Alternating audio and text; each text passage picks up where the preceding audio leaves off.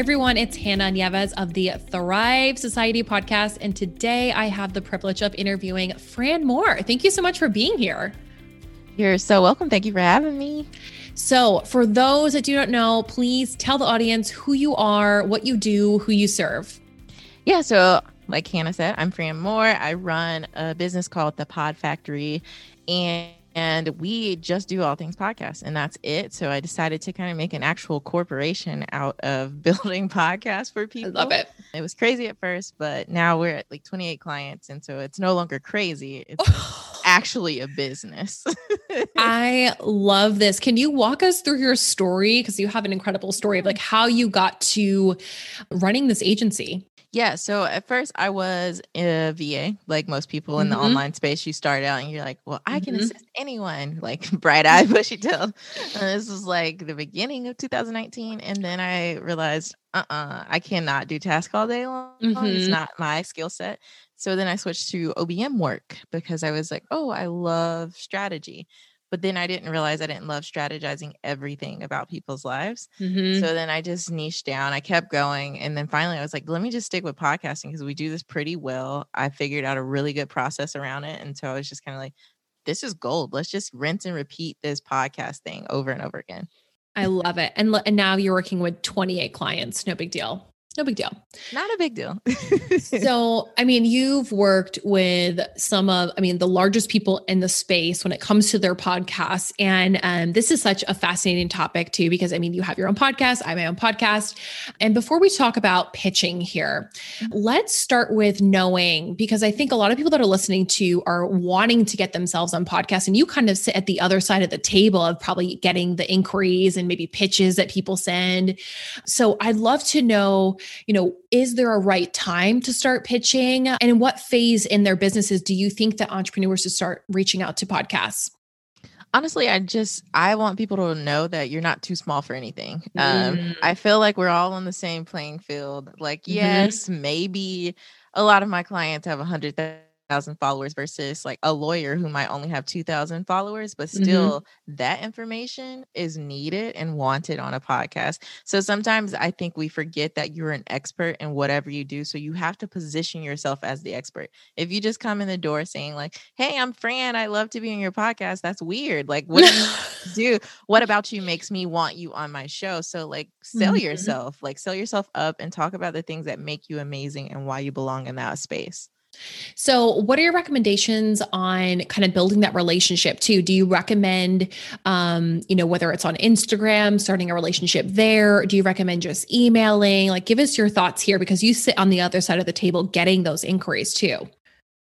Yeah. So I think organic conversations are good. So like the people that I love the most on Instagram, I never pitch them. Like, honestly, they come back to me because I'm just their friends. Like, I will just I'll just send you messages and I'll be like, oh my God, that was such a funny story. Or like, oh my God, I can relate. Like, prime example, I was obsessed with Topsy at the beginning of this year. I love her. And so like now she actually responds to my DMs and we just talk to one another like all the time. And I don't even want anything from this girl. I just want to be her friend. So that's honestly where it starts. Like if you see someone who is like ideal for you, not even as a client, just as someone to be a friend with in this space and to have in your corner, that's when you just know, like, just interact with them as you would a normal human. Don't think of them as like the Bill Gates of the online business. Just enter the space and be like, oh my God, that's hilarious. I saw that on TikTok the other day. I love that. So do you have any, when we're actually starting the pitching process, is there any podcast etiquette when it comes to pitching that you look for? If you're fielding any inbound inquiries, like what do you look for in a pitch? Yeah. So nobody's actually getting to know me. You're usually trying to know my client. So what I'm usually looking for is, do you know them? Like, did you even like try to stalk them? It's so easy to stalk each other on the internet. Like I know way too much about Hannah that Hannah's never told me. Like, and it's just because I follow her on Instagram. And so like, if you pay attention to what's going on and you pitch and you show that you pay attention, like to be like, oh my God, like I have several clients who just had babies. So if you just reach out and say, oh my God, I see you just had your baby. I'm so excited. And it's so nice to see a woman balancing both the podcast, your business, and a child. I'm so inspired. That right there, I might respond. Like, but if you just enter the inbox, like these babies don't exist, I'll just be like, what do you mean you don't know they have kids? But it's just easy to figure out at least one thing about somebody to give them praise for. Yeah. And I, even from my standpoint too, just from the other side of the table, using humor always catches my eye. Someone pitched me and I think they said like Aussies have make the best podcast guests. And it was so random. And it caught my eye that I actually opened the email and I was like, oh, this is interesting. And it actually one of the best pitches because they use humor in their email, you know? Yes. Somebody told me something about my hair once because my hair is always wild and huge. And somebody was like, oh my God, on Tuesday, your hair was the biggest I've seen. And I was like, why are you telling me about my hair? But I love this. You clearly took the time to follow me on social media. I'm just curious if you've ever, on like the flip side, have ever gotten a pitch that was like, whoa, this is too much, or a pitch that did not resonate, whether it's for you or for a client. Like what are some of the things that you look for that kind of immediately turn you off when people try to pitch you for a podcast? First is when people copy and paste and don't take the time to realize that the font changed. So yes. It's so weird. Like, okay, we had Times New Roman at the top and then it switched to and now it's 12 font, but it was 10. Like, at least just go through and make sure everything is the same font and size. Like, that's an easy fix. Or my favorite is when people pitch me and there's another person's name. Like, they'll say, like, oh my God, Jen, I've wanted you on my show. And I'm like, Jen, my real name. Right. I'm like, well, my real name is JaFrancis, but not Jen. So I always get so confused when those kind of things happen. And it's more so like just paying attention, like just being honest. Like if you're just going through and dumping emails in everyone's inbox and not paying attention, what's the point of you being on someone's show? Yeah, no, I agree 1000%. So I'm just curious to hear from you too, when it comes to, you pitching, you did the pitch, you're getting on the podcast. Is there any type of podcast etiquette that you look for or that your clients look for, especially that have established podcasts? Is there anything specifically that you look for? Yeah. So I had to start putting this disclaimer in all my clients, like, guest questionnaire. We just had to tell people, could you at least like have some type of microphone? Because there was an issue where people were just kind of using their headphones or their cell phone. And when you do that on Zoom, it just becomes really weird. Like there's like so much static from your cell phone and we're already interacting with the internet on Zoom. So that's already an issue in itself. So like just making sure like you take the time to actually sound nice on their podcast, because again, they're sharing their platform with you and most people do it for free. There's not a ton of podcasts you have to pay to be on. I know. And podcasts are a lot of work. I think that's another big misconception. I mean, it is so much work from scheduling, right? And sitting on the other side of the table, scheduling to recording, to editing, to the graphics, to social. I mean, it's a lot. Oh my God. That's why my podcast is on pause, because I do this for 28 people and then we have a team of 7. That's how you know it takes too much effort to run a team of 7. Wow. Yes. Because it's impossible to edit that many podcasts by yourself. So it's just kind of like so crazy. People don't understand how much effort and work it takes to make like a good established podcast. Yeah, I completely agree. And in terms of like, so once this person, so for those that are listening who want to pitch themselves, they got on a podcast, do you have any tips for people to really stand out after they've gotten on a podcast? Anything that they should do, follow up, anything? Yeah. So usually people will send you like the promo graphics that they're going to use.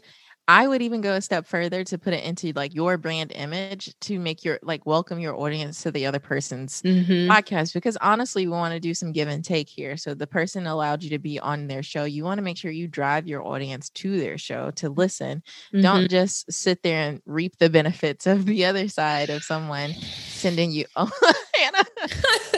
You should see my face right now. Like as soon as Hannah sends me like the promo, guess what? Fran's posting it on her Instagram too, because there might be somebody there who doesn't know you yet. And so it's like, you got to have some give and take, and it's not all about you as the guest. Ooh, that is so good. And I resonate with that so much, because I've even had people that have come on here that were, we post it and then they don't share it at all. So, and you know how much work goes into a podcast. That gives me a headache whenever that happens, because it just screams arrogance to me. And it's just kind of like, are you so so important that you couldn't even share this podcast that you requested to be a part of, right? Mm-hmm. So like think about the other person and what they need and how you can return the favor. Yeah. And I think too, especially when I go on other people's podcasts, I'm always thinking of like, how can I provide value to that person? I think about that audience literally sitting in front of me, speaking to them. Exactly. And I'm just like, how can I do Hannah's audience proud today? Like, what can I tell them that is super Fran, but also helpful for what they do? And this is so helpful because a lot of people ask about podcasts and about how to pitch themselves. You know, I talk about PR all the time, but podcasts are a great way to get your brand out there. So I love that. I want to shift gears here a little bit and talk about one of my favorite parts of these episodes, and which is why I started the Thrive Society podcast to begin with. I feel like, and you know this, Instagram has a great way of making entrepreneurship seem glamorous and so shiny, right? Of these Instagram reels, but there's a lot of tough shit that we have to go through to get to where we are. So I'm just curious to hear from you. Has there ever been like a challenge or something you've gone through, whether it's in life or business or whatever, to get to where you are now? I mean, there's not just one. But the biggest thing that people don't understand is like, yes, I started making 10K months like 6 months ago, but Fran actually wasn't wise enough to pay herself accurately until November of this year, like y'all, like last month. So a lot of people are just like, oh, they quit their 9-to-5s. They're doing so great. It's really stressful, and it's stressful to like put all of that on my husband, but he's so nice. He's just kind of like, I mean, we're not doing bad. You're fine. Just keep doing what you're doing. And so it's like stressful to think about like not having a paycheck all the time that comes directly from you. It's stressful. Like the money side of entrepreneurship is the real stress of it all. It's not even like finding something I enjoy. That's easy. I run into the niche that I want to be in, but like the money part, get you an accountant as soon as you can. Because honestly, when I got an accountant, I finally started paying myself. We figured out how to pay my team appropriate rates without like busting the bank every month. So it's just like making that work is honestly the way to like sleep easily. I think that I can completely resonate. I just had this conversation with my husband about this too, because I, just hired 2 full-time people. And when you think about it, like full-time. And when I thought about it, I was like, I'm not just putting food on the table for one person, like my family, I'm putting food on the table for 2 other people. Other people.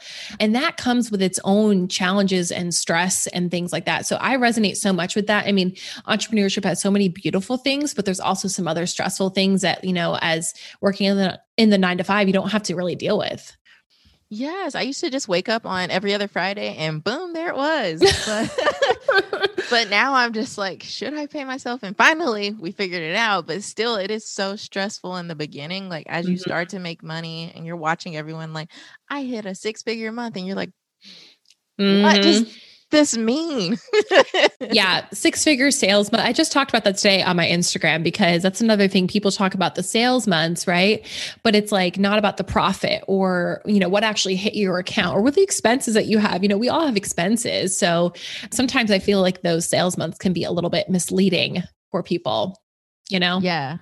When I first started in the online space, I was just like, oh my God, I can't wait to be a 6-figure entrepreneur. Meanwhile, here I am, a 6-figure entrepreneur telling you I just started paying myself last month.